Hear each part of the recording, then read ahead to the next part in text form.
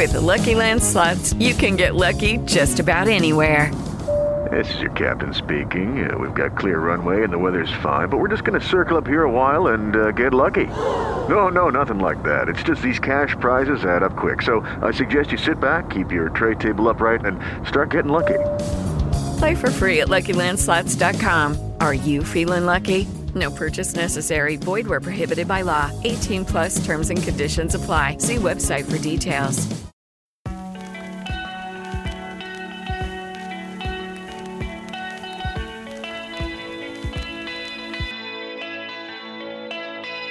This is the Unraveled podcast with hosts Caleb Aring and Nicole Richards.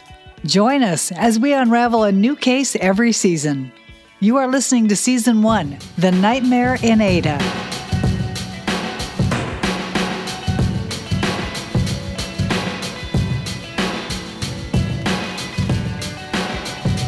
I'm Caleb Aring.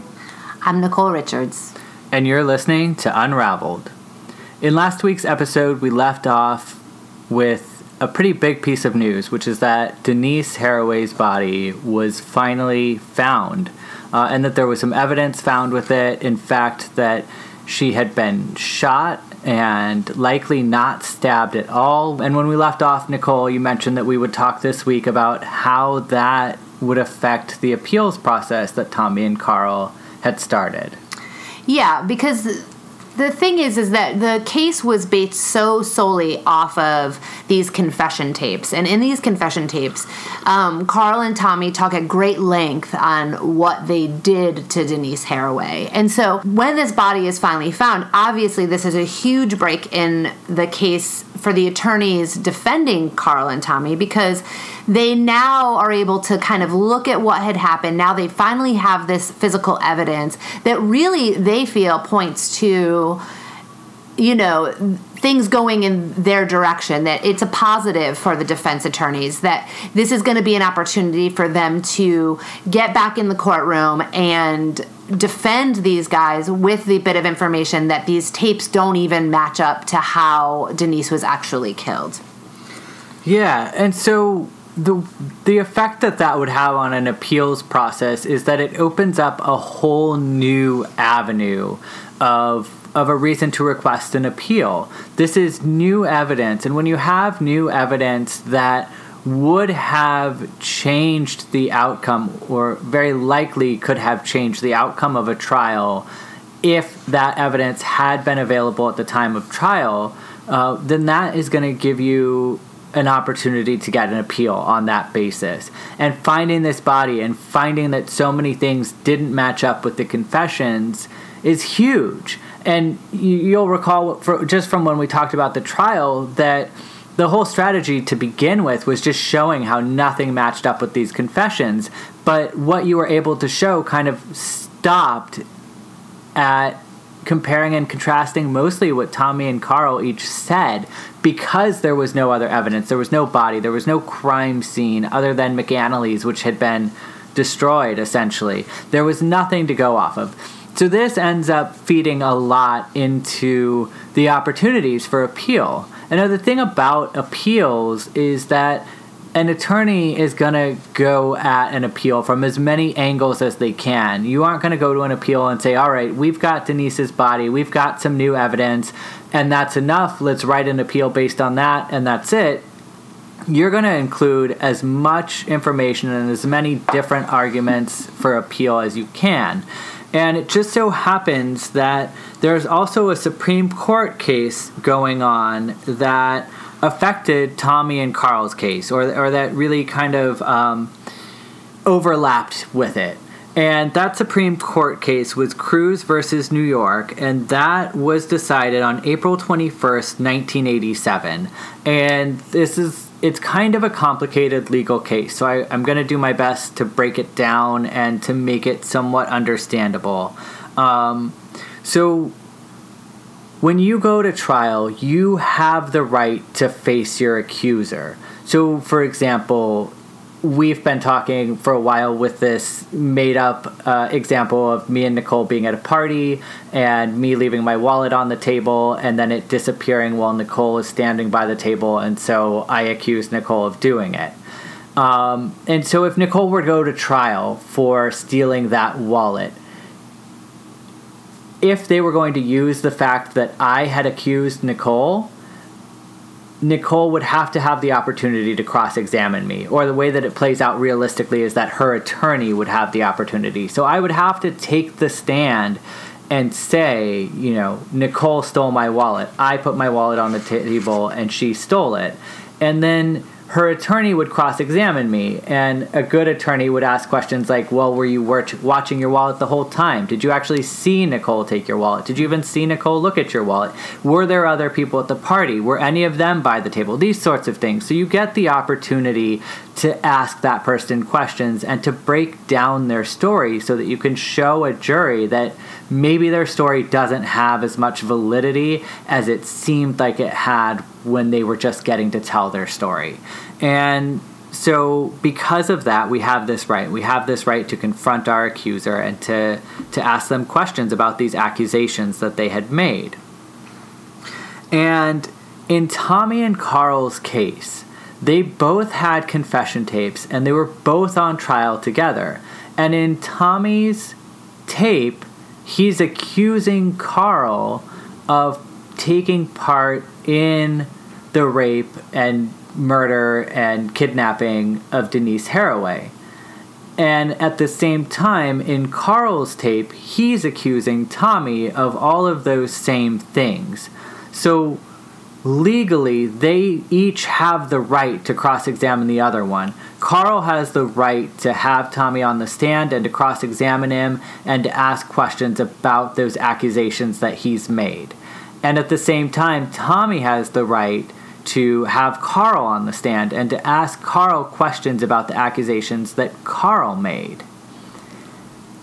But they were on trial together, and another right that our Constitution gives to people who are on trial is the right to not incriminate yourself, or the right against self-incrimination. And that we see a lot in the TV shows. It's called, taking the fifth or pleading the fifth. That's the Fifth Amendment.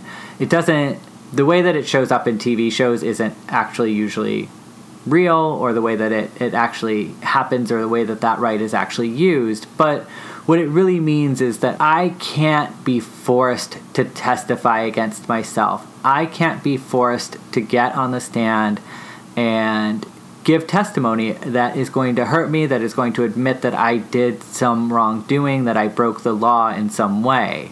And so that is why a lot of times people don't testify in their own hearings. And that's usually the advice that an attorney gives. And that's something, Nicole, we talked about in the episode when we talked about Tommy getting up and making a statement in his preliminary hearing. We talked about all the reasons that attorneys usually advise against their clients getting up and making random statements or even testifying in their own trial. There's just a lot that can come up on cross-examination that could be problematic, or that could paint a certain light even if your client isn't guilty.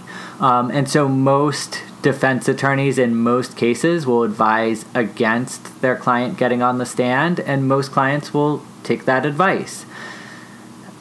And in that same manner, neither Tommy nor Carl testified in that trial.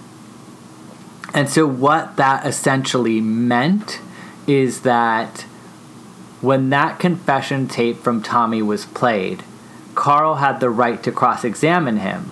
But because Tommy was taking advantage of his right against self-incrimination, Tommy didn't get the opportunity, or Carl didn't get the opportunity to cross-examine Tommy, even though Tommy testified against him. And the opposite was also true.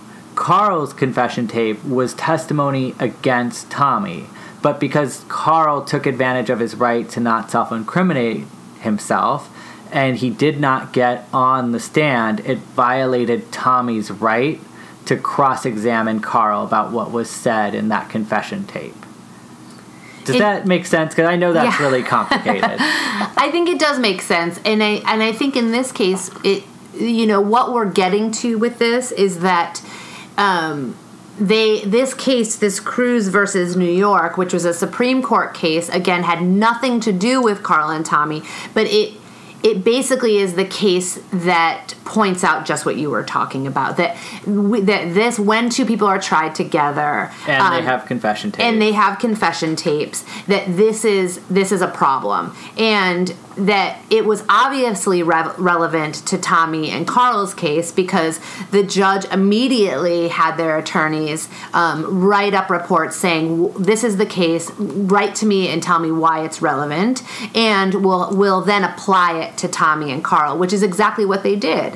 They took the Cruz versus New York case, they applied it to Tommy and Carl, and with that, they were able to immediately both be granted new trials because of what you've just explained. And it can feel rather complicated. I think, Supreme Court cases are not the easiest to pull apart, but I think you did a good job in explaining it. And in our case, the biggest thing is that it granted them both a new trial immediately. And because it wasn't enough to have the body and to have this new evidence, that would not have necessarily, if I'm correct, granted them a new trial. They were hoping so in the appeal process, but they could have been denied that in the appeal process. The judge could say, there were already a lot of inconsistencies in the tape. One more inconsistency would not have made a difference. I mean, we don't know what the judge would have We have no way to know which way that would have gone. But they easily could have denied that. But with this case, and so they filed their appeals at different times. Carl's attorney filed pretty quickly, and he got a new trial right away. For some reason, Tommy did not get a new trial until about a year later in 1988. But they did both once they filed for their appeals. Each got their own separate trials. And we don't know why Tommy's conviction took so much longer. I mean, Carl's was August 11th, 1987, and it wasn't until May of 1988 that Tommy's appeal went through, and then they were both finally granted new trials.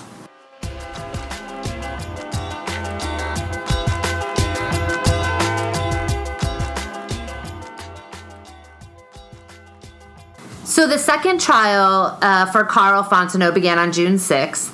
And 1988. 1988, yes. June 6th, 1988. And this trial, thankfully, was not actually held in Ada because both the prosecutor and the defense attorney had asked for a change of venue because they, at this point, knew that there was no way that they were going to be able to find an impartial jury if they had stayed in Ada. The same Judge Powers is going to preside over this trial, who had also presided over the first trial. And so it starts to go, the prosecution basically, presents the same case that they had done in the first trial. There is still no solid evidence against Carl Fontenot.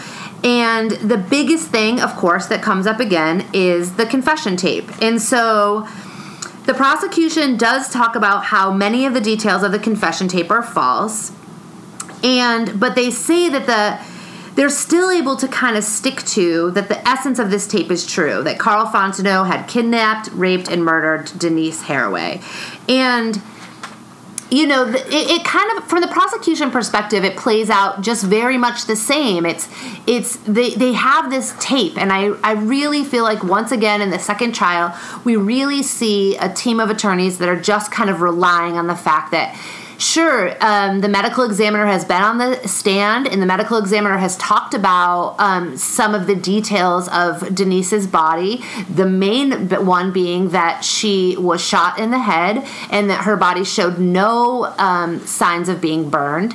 And then they play this confession tape, and the confession tape does not match at all what the evidence now shows, but it still comes down to the fact that you have somebody confessing. And once that gets played, I think that the defense attorneys again, or the prosecution again is saying, okay, well, here is this, we're just going to kind of hand you this tape and let you decide for yourself. And so that's kind of, it plays out from the prosecution perspective, it plays out very similar as the first trial. In terms of Fontenot's defense, what they relied primarily on at this point was a psychiatrist who had spent several hours with Fontenot. And now this is something new because in the first trial, Carl Fontenot is not under any kind of evaluation. They don't talk about him much on what his mindset is or what kind of person he is. And the defense just didn't go that way. But in this trial, they absolutely do. And so they bring on this Oklahoma psychiatrist by the name of Dr. Joel Dreyer, and he testifies that Fontenot suffers from post-traumatic stress disorder. He says that he does not believe that Fontenot killed Denise Haraway. He describes to the jury how Fontenot's mother had been killed in front of him while their car was stalled on the freeway when he was a child. And that he goes on to kind of get into this story about how Fontenot is willing to kind of confess and take this on because he has a sense of worthlessness and he believes he should be punished for his mother's death. So it kind of goes down this road of kind of talking about what Fontenot's headspace is like. He then also says that Fontenot has an abnormally low intelligence, that he is not bright enough to distinguish between right and wrong, and that he tells lies to police officers to get attention. And they bring another psychiatrist on, and this is the director of psychiatry, who also had examined Fontenot before the trial. And she says that she doesn't believe that Fontenot understands his Miranda rights, and that he doesn't understand what the meaning of a confession is. He doesn't understand what that means. And so that is kind of, surprisingly a twist in this defense is that they really try to talk about Carl, and that Carl doesn't really understand what he's gotten himself into, that he doesn't really understand what a confession is. He doesn't understand what kind of trouble he's in, and he hasn't understood it since the beginning.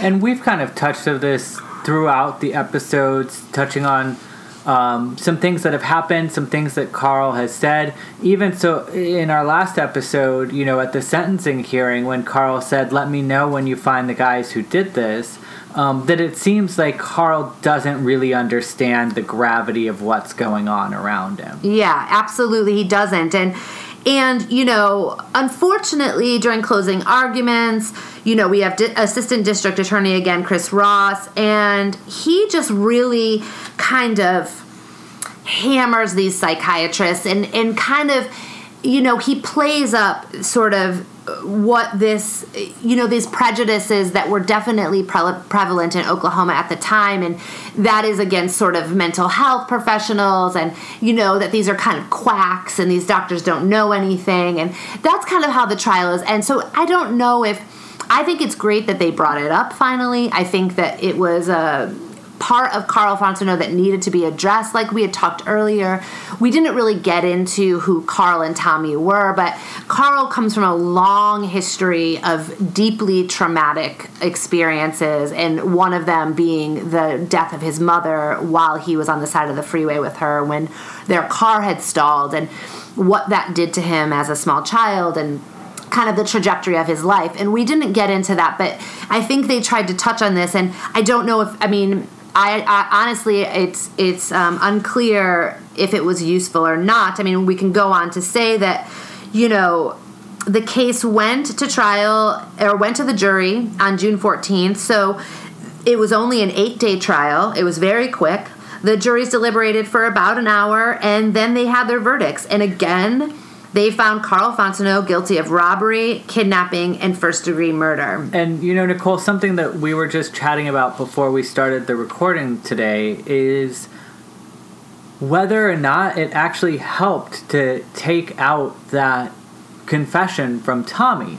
Now, in their first trial, they had these two confessions. Both confessions were played, and all they kind of had to go off of was saying, look at the inconsistencies within these confessions. There wasn't a whole lot of facts out there that they could work with to show that the details of the confessions weren't true. I mean, there were some, the house that had been burned down months before Denise disappeared, and different things like that. But because her body had not yet been found, it was difficult. There wasn't a way to say, okay, we found the body and there's all of these inconsistencies. Whether you're looking at Carl's tape, whether you're looking at Tommy's tape, not only are there inconsistencies within them, there are inconsistencies with the facts surrounding, what actually happened to her.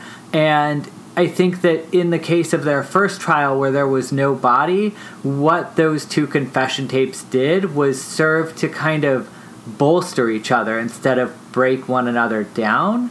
And I have to wonder if in the second trial, once they had her body, once they could show how many things were wrong, how, she was shot, she wasn't stabbed, she wasn't burned, they only had little bits of fabric, but it looks like she was not wearing what Tommy and Carl both claimed in their confession tapes that she was wearing. And being able to show, hey, look, there's this consistency. Out of all of the inconsistencies in these confession tapes, we have this consistency where they're both claiming she was wearing the same thing, and the evidence shows that it's not true, so that must mean that information is being fed to them. And so I think in this second trial, it actually, it's so hard to know in hindsight even, but I think that not playing Tommy's tape in the second trial may have actually hurt more than it helped. And that's exactly what Fontenot's attorney felt, It was kind of the great irony of this case that she had found was that once you kind of omit Ward's tape, Fontenot seems more consistent because the jury is not aware of the contradiction between the two confessions. It's like it actually didn't work in their favor. So again, he's found guilty in all three accounts. Now, again, the jury has to deliberate the penalty. They only deliberate for about 3 hours, and then they recommend that Carl Fontenot be put to death. Judge Powers, again, is the one who sets an execution date. It is now set for October 5th, 1988. And execution will be automatically stayed pending appeal, and so he does have the opportunity. The appeal process can go on and on. It's not the end of it for him, but he has been now for the second time found guilty on all three accounts and been sentenced to death. And we'll talk in a minute about Tommy's trial too, but just to kind of stay on course here with Carl, he does appeal right away, because he's now on death row and sentenced to be executed in the near future. There is a decision on appeal that the jury was only given the decision to put him in prison for life or to put him to death, but there was no option to put him in prison for life without the possibility of parole. And that's an important distinction, because just putting him in for life doesn't actually mean for life. It means you're available, you can get out parole. At some point. Right. And so it was found that was an error in the judge's instructions, that there wasn't an option to sentence him to life in prison without the possibility of parole. And so the appeals court sent it back only to redetermine the sentencing. He wasn't given the opportunity to have a new trial. The guilty verdict wasn't overturned at all, but it was sent back to have the sentencing reevaluated. And ultimately, he was then sentenced to life in prison without the possibility of parole. Right, and so that for him was the only, we can see it as a positive, but he wasn't going to be killed, which is great, but he was automatically given that sentence of life without the possibility of parole. So meanwhile, like we said, it took a while for some reason for Tommy to get his appeal granted based on the fact that both confession tapes had been played and he didn't have the opportunity to cross-examine Carl. He did get a new trial. Yes, but it did not start until May of 1989. So, this is quite a ways out. At this point, we've already gone past, Carl has already been given the new sentence, and So now we're in May of 1989, and we don't need to go into why this happened. It had a lot to do with being given an attorney, and he was originally given Wyatt again as his attorney, and Wyatt was ill, and so eventually he's given another attorney.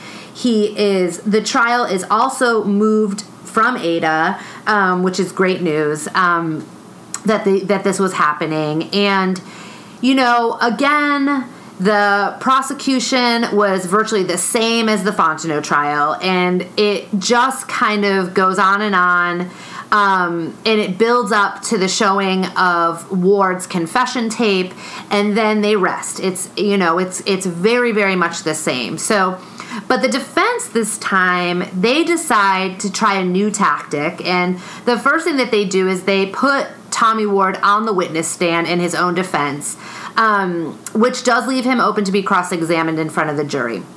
So Ward goes on and he tells the jury what he's been saying for years, that he's innocent, that he had told the police he was innocent, that only after they had been badgering him did he tell them about a dream he'd had, that the police went on to tell him that the dream was about the Haraway case, and that he says that they pressured him until he made a taped statement. And he assumed that when they found out that this was a lie, that these tapes weren't true, is that his hope was that he would be freed. And he did admit to telling a series of lies while being in jail, but he swore that, now I'm telling the truth. And that's just such a difficult sell. And especially, that's difficult even if you have a friend who lies to you over and over, right? It's like the boy who cried wolf, you have a friend that lies to you over and over. It's hard, even with somebody that you're close to say, okay, I'm going to believe you this time. But you've got someone who's on the stand, so they've already been accused, which psychologically most people assume if someone has been accused, there's a reason for it. And then you have him telling you, I've lied over and over and over again, and he's only had maybe an hour, maybe two, if that, to build rapport with the jury, mostly while talking about how he admitted to brutally raping and killing someone. And then to believe that you will build enough rapport with these 12 strangers that they will trust that this time you are telling the truth. And I think that maybe his attorney saw it as the only possible way to overcome this confession tape was to get him on the stand and explain why he did it. But that's a really, really difficult sell. Yeah, we don't have much information of what happened on cross-examination. I don't think it was anything really of use. I think you've mentioned before, I don't know if it had done any good to have him on the stand. He just kind of said what he's been saying. I think from our perspective, Grady, he keeps telling, he keeps claiming his innocence, but I don't think it worked much in his favor to be up there. And again, now this defense does the same that they had done in the Carl Fontenot case, and they bring up a Oklahoma County psychologist. And this is Dr. Edith King. She testifies that she had administered 4 psychological tests to Ward while he was awaiting the second trial. She says that the results showed Tommy Ward to be passive, non-assertive, and sensitive to others. She said that the test did not show him to be violent or antisocial, that he seemed religious, had positive family values, and his general attitude was, quote, mainstream. She also goes on to say that she watched the 2 videotapes of Ward's statements. Now remember, there's 2 videotapes. The first, whereas he's claiming his innocence, that was the October 12th tape. She says that tape appeared normal, but that the second, quote, confession tape was too rehearsed and automatic, she said, and it seemed as if he was reciting lines. So, again, they've brought up, somebody, a psychologist, to try to try to influence the jury that, and not only was she talking on Ward's behalf, but she was also saying these tapes don't seem right. You know, these tapes don't seem to match up. One tape seems very natural. One tape, the confession tape, doesn't seem very natural. But they kind of leave it at that. You know, we kind of move on to closing arguments. The jury had only been listening to testimony for about 12 days. You know, again, very short trial when we think about those two first trials. The jury deliberated for several hours, kind of over 2 days, and then they handed down the verdict. And once again, Tommy Ward was found guilty on all 3 accounts. And they go into the penalty phase. The penalty phase only lasts a couple of hours for them. They come out, and he is given a penalty of life in prison.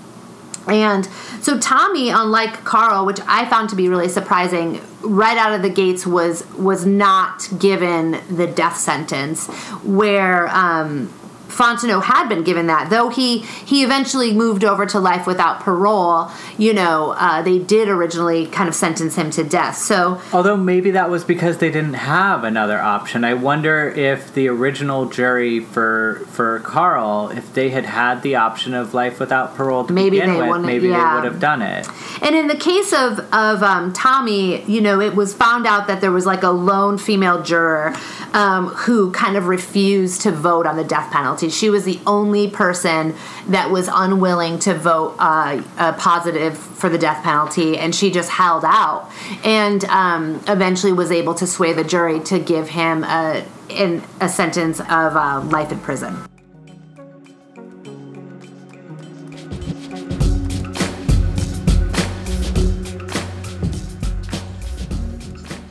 It turns out that there was information that wasn't available to Tommy and Carl's attorneys during the second trial. And one thing that came out in Tommy's trial was that he had an alibi. He had at one point said that he had been at a party the night that Denise Haraway was kidnapped, which to some extent does actually also match up with the story that is being told by the prosecutor, because they had, you know, this character Jeff Miller, who we mentioned early on, who showed up at the police station and said, you know, Tommy was at a party that night and then he disappeared for 2 hours with a truck and came back and cried and said, I kidnapped somebody and I killed somebody. But pretty quickly, parts of that were destroyed. The person whose truck he supposedly took, the police found her, and she said, I would never, ever let Tommy drive my truck. So parts of that were broken down. So in one respect, this matches up with both scenarios. But in another respect, it's still important information that Tommy has an alibi. And in his trial, he has a girl testify for him who says that she was at this party the night that Denise Haraway died, that Tommy was also at the party. She describes the party with a lot of detail, and that detail also matches a lot of detail that Tommy had originally included in his description of the party that he said that he was at. And it turns out the same person who testified for Tommy, the Oklahoma police, they spoke to her. Early on, they spoke to her, and she told them that she was with Tommy. She told them basically this alibi for Tommy. And when a defense attorney gets a case, they request discovery from the district attorney, from the government, for all of the information, and particularly exculpatory information, so information that might show that their client did not commit the crime. And they had this information. They had the information. The police had spoken to this girl, and that information was never turned over. So even though Tommy's attorney ultimately did find this girl and have her testify in Tommy's trial, Carl was supposedly at that same party, but did not have the benefit of having this person testify at his trial. And that was one of the many problems that came out after these trials, after these men had been convicted again. And this could be something minor. Maybe it wouldn't have made any difference for Carl the same way that it made no difference for Tommy in the long run. But this wasn't the only thing that wasn't disclosed to Tommy's attorney or to Carl's attorney in their second trials.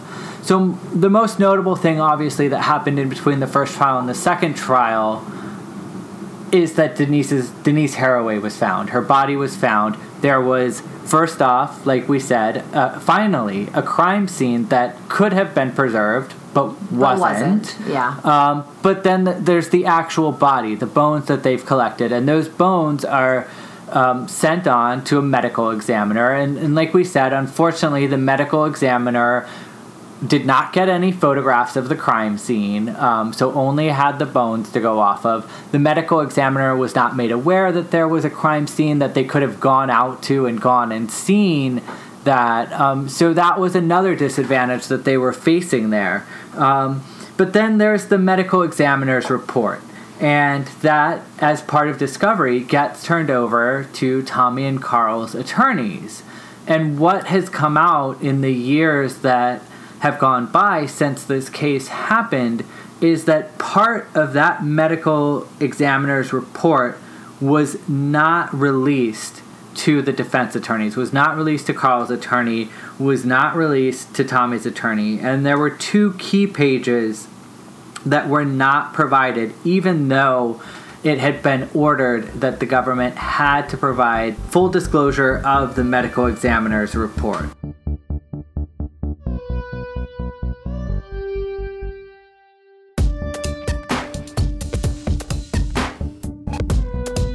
So when we left off last week's episode, we kind of left a little bit of a cliffhanger there, Nicole. We mentioned that there was something huge that came out after this body was found. Yeah, we, I remember when you had first told me about this case, and this was the bit of information that I found to be the most surprising, only because not only was it the most shocking, but it's also, as you've been talking about, it was the piece of information that was just omitted from the medical examiner's report. So if you can imagine, you're an attorney, you're getting ready to defend, Tommy or an attorney getting ready to defend Carl, you ask for a medical examiner's report. Now, mind you, this report also has shown that the body has been shot and not stabbed, that the markings on the ribs that were at first mentioned and said possibly could be stab markings were later found to be 98% accuracy to having been from animals. So these are huge bits. That would have been enough to me to say, okay, well, clearly this body is showing that she was not killed in the way these confession tapes said, but that wasn't enough. Confession tapes are huge, and we've seen that time and time again. But this bit of information that was left and omitted and just not handed over to the defense attorneys is really the piece of information that, to me, should have just completely changed the course of these 2 individuals' lives. Absolutely. So there's a key piece of information that was on these 2 pages of the medical examiner's report that were never released to Carl and Tommy's attorneys. And what the medical examiner found when looking at Denise's bones is that her pelvis showed markings that indicated that she had given birth to at least 1 child. And so let's break down what this means. When Denise Haraway disappeared, she was about 25 years old. She was recently married, and her friends and family say that she has never, ever had a child. There's no record that she has a kid. There's no reason that anyone would believe that she had had a child at any point while she was alive, at any point before she disappeared. There is someone who shortly before she disappeared says that she had shared that she was about 3 months pregnant at that time. This information doesn't come from her husband. It comes from a friend of hers. So it's difficult to say, is that true? Was that in fact the case? Was it not? I'm not 100% sure one way or another, but we do have this account saying that when she disappeared, which, just to remind our listeners, was April 28th of 1984. So the end of April in 1984, she disappeared. Potentially, she was 3 months pregnant. Now, Tommy and Carl were both arrested in about mid to late of October of that year. So April 28th to mid to late October. Now, that is about 6 months. So as what we are insinuating, based on this medical examiner's report, based on the fact that there's no record that at any other point in her life that she had any children, is that at some point between when she was abducted and when her body was found, she gave birth to a child. And that means she also would have had to have been held somewhere for the duration of that time.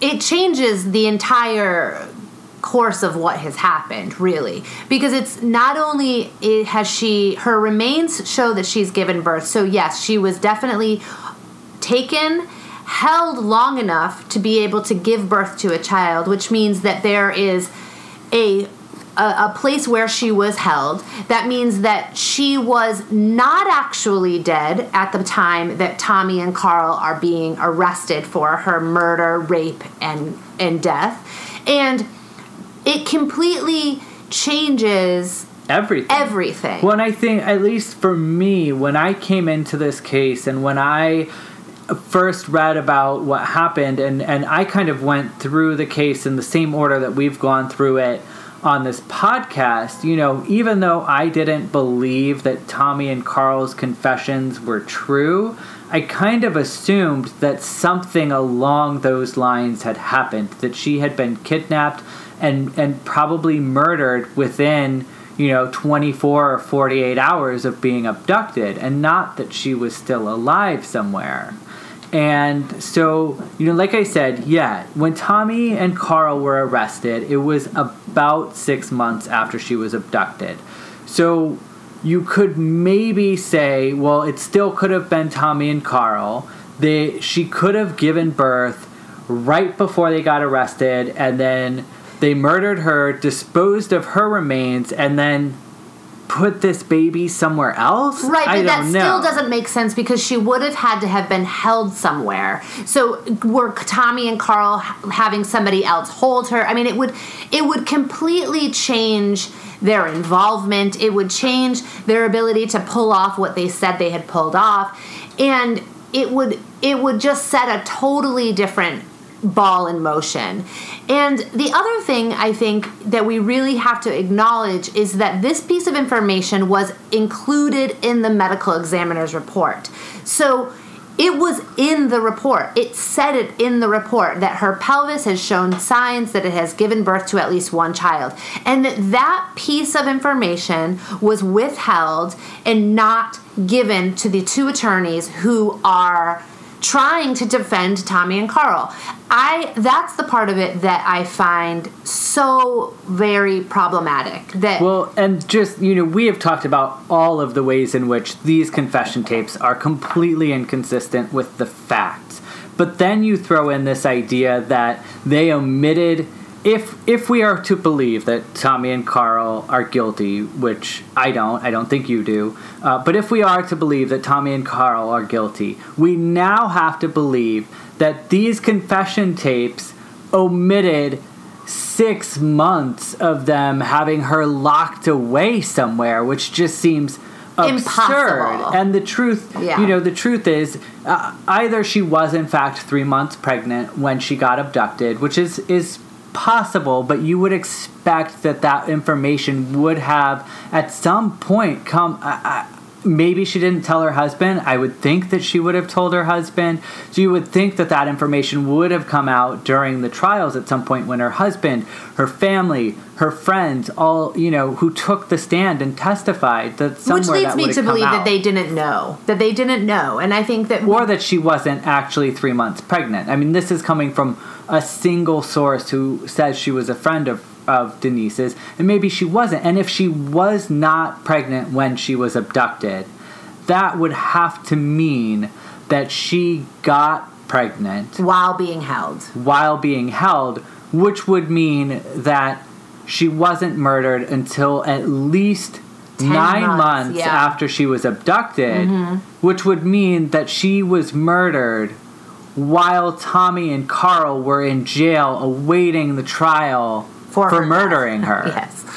Yeah, so I mean, the thing is, and I think that what I come back to is the ability for something like this to not make its way into the courtroom. I think, how do people end up in these cases? How do people end up being found guilty?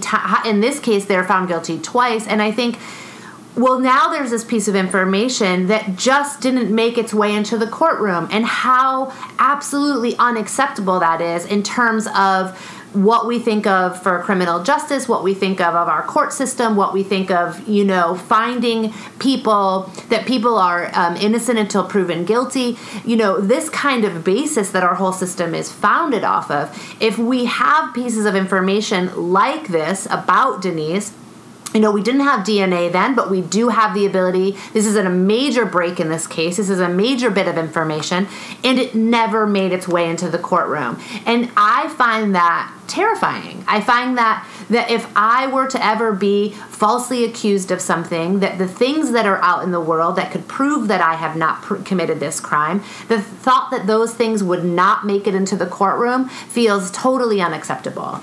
And shocking. And we don't have the answer to this question, but my big question is why? Why didn't it make it into the courtroom? Was there some inadvertent, innocent mistake, which I find difficult to believe, but some innocent mistake where paperwork got shuffled and that didn't make it into the hands of, somehow those 2 pages were accidentally left out and it wasn't on purpose, and that the District Attorney Bill Peterson and Chris Ross, that they just skimmed over that in the ME's report and didn't see it because they were only focused on the cause of death, which I suppose is possible. I mean, you're looking at the medical examiner's report. You only care about the cause of death. You have these 2 young men saying that they caused the death in one way, and you have the ME's report saying they caused it in another way, and the rest of the information is just kind of like basic identifying information, Caucasian woman between the age of, 25 and 30, blah, blah, the kind of stuff that you already know about Denise. And so did they actually legitimately glance over that and not realize that it was there? Or did they know that it was there and they knew that it caused a problem with their case, and so they intentionally, purposely withheld those 2 pages when they sent the report over? And we don't have an answer to that. We don't. And I think my mind more goes that way. I don't know how 2 individuals could have been this sort of unlucky almost in some ways when we look at what they were stacked up against, And when I think of pages being omitted from a report that happen to be the 2 pages that are the most valuable to the defense, my mind automatically goes to that was done very purposely, that was an intentional decision somewhere along the line. I think my mind goes into, is the medical examiner's office reliable? Is the, are these institutions working together? Are they reliable? Should there be a third party brought in cases like this that are not connected to the districts of which these bodies or these cases are being tried? My mind just goes into all of these ways where we should be trying to avoid these kind of cases that are getting so tainted. But in this case, this is where we are. This is the bit of information that never made its way in.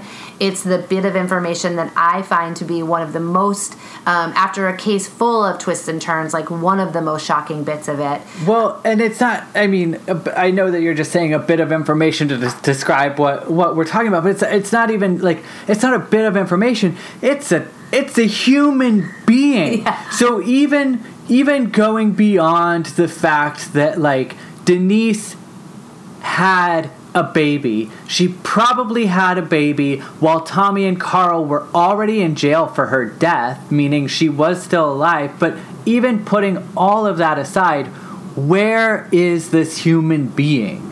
That's the assumption. Where is this person? That's the assumption that somebody took this child and raised this child. Or who knows? Was this a stillborn child because she wasn't being taken care of while in captivity? And if so, where's that body? What did her captors do with that child?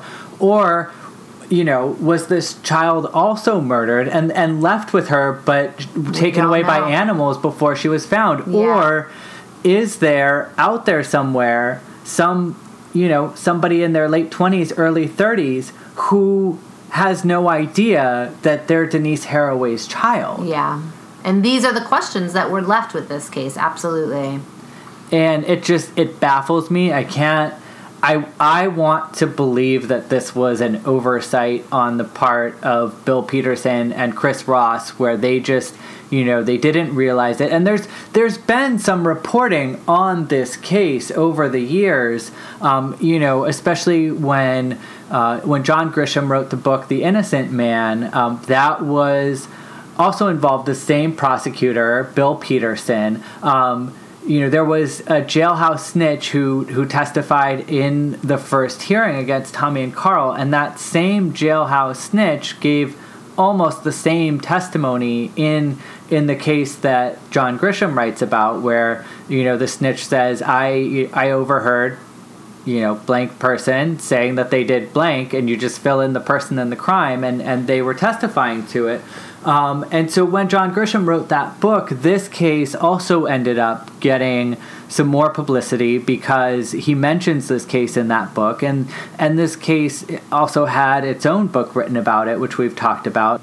Even through all of this publicity that this case has gotten and the media that is out there, the new articles that have been written about it, this is not talked about anywhere in the media.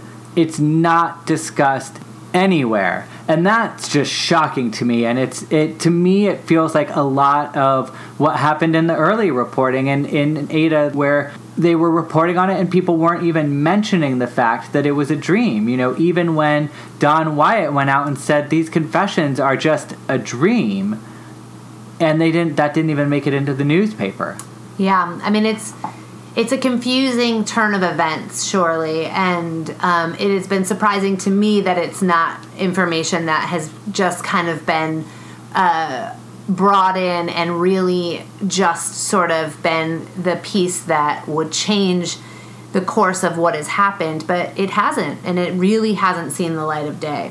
Yeah, and so this brings us really close to the end of this season, and we're going to wrap up next week. And with this new information, with everything that's happened, with the appeals that are available to these gentlemen, we are going to talk next week about where are they now and what has happened with this case. We'll touch briefly on what we want to do with this podcast in the future. We'll give our own reflections on what we kind of think about this case, what I think, where we both stand with it, and what this case has really shown, each of us about sort of our criminal justice system overall, really. And if you've got questions or input or thoughts, let us know. And if you have questions, we'll do our best to answer them on next week's show. You can tweet us at UnraveledPod, or me at Caleb Aring, or at Unraveled Nicole, and tell us what you think, and we'll do our best.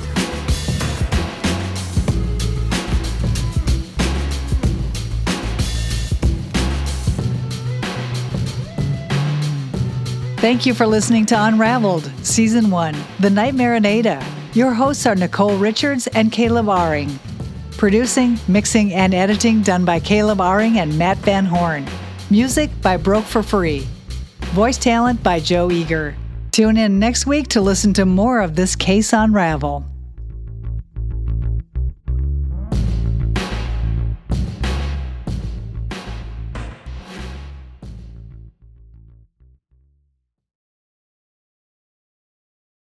It is Ryan here, and I have a question for you. What do you do when you win? Like, are you a fist pumper, a woohooer, a hand clapper, a high fiver? I kind of like the high five, but if you want to hone in on those winning moves, check out Chumba Casino. At ChumbaCasino.com, choose from hundreds of social casino-style games for your chance to redeem serious cash prizes. There are new game releases weekly, plus free daily bonuses, so don't wait. Start having the most fun ever at ChumbaCasino.com. No purchase necessary. VGW Group. Void where prohibited by law. See terms and conditions. 18+.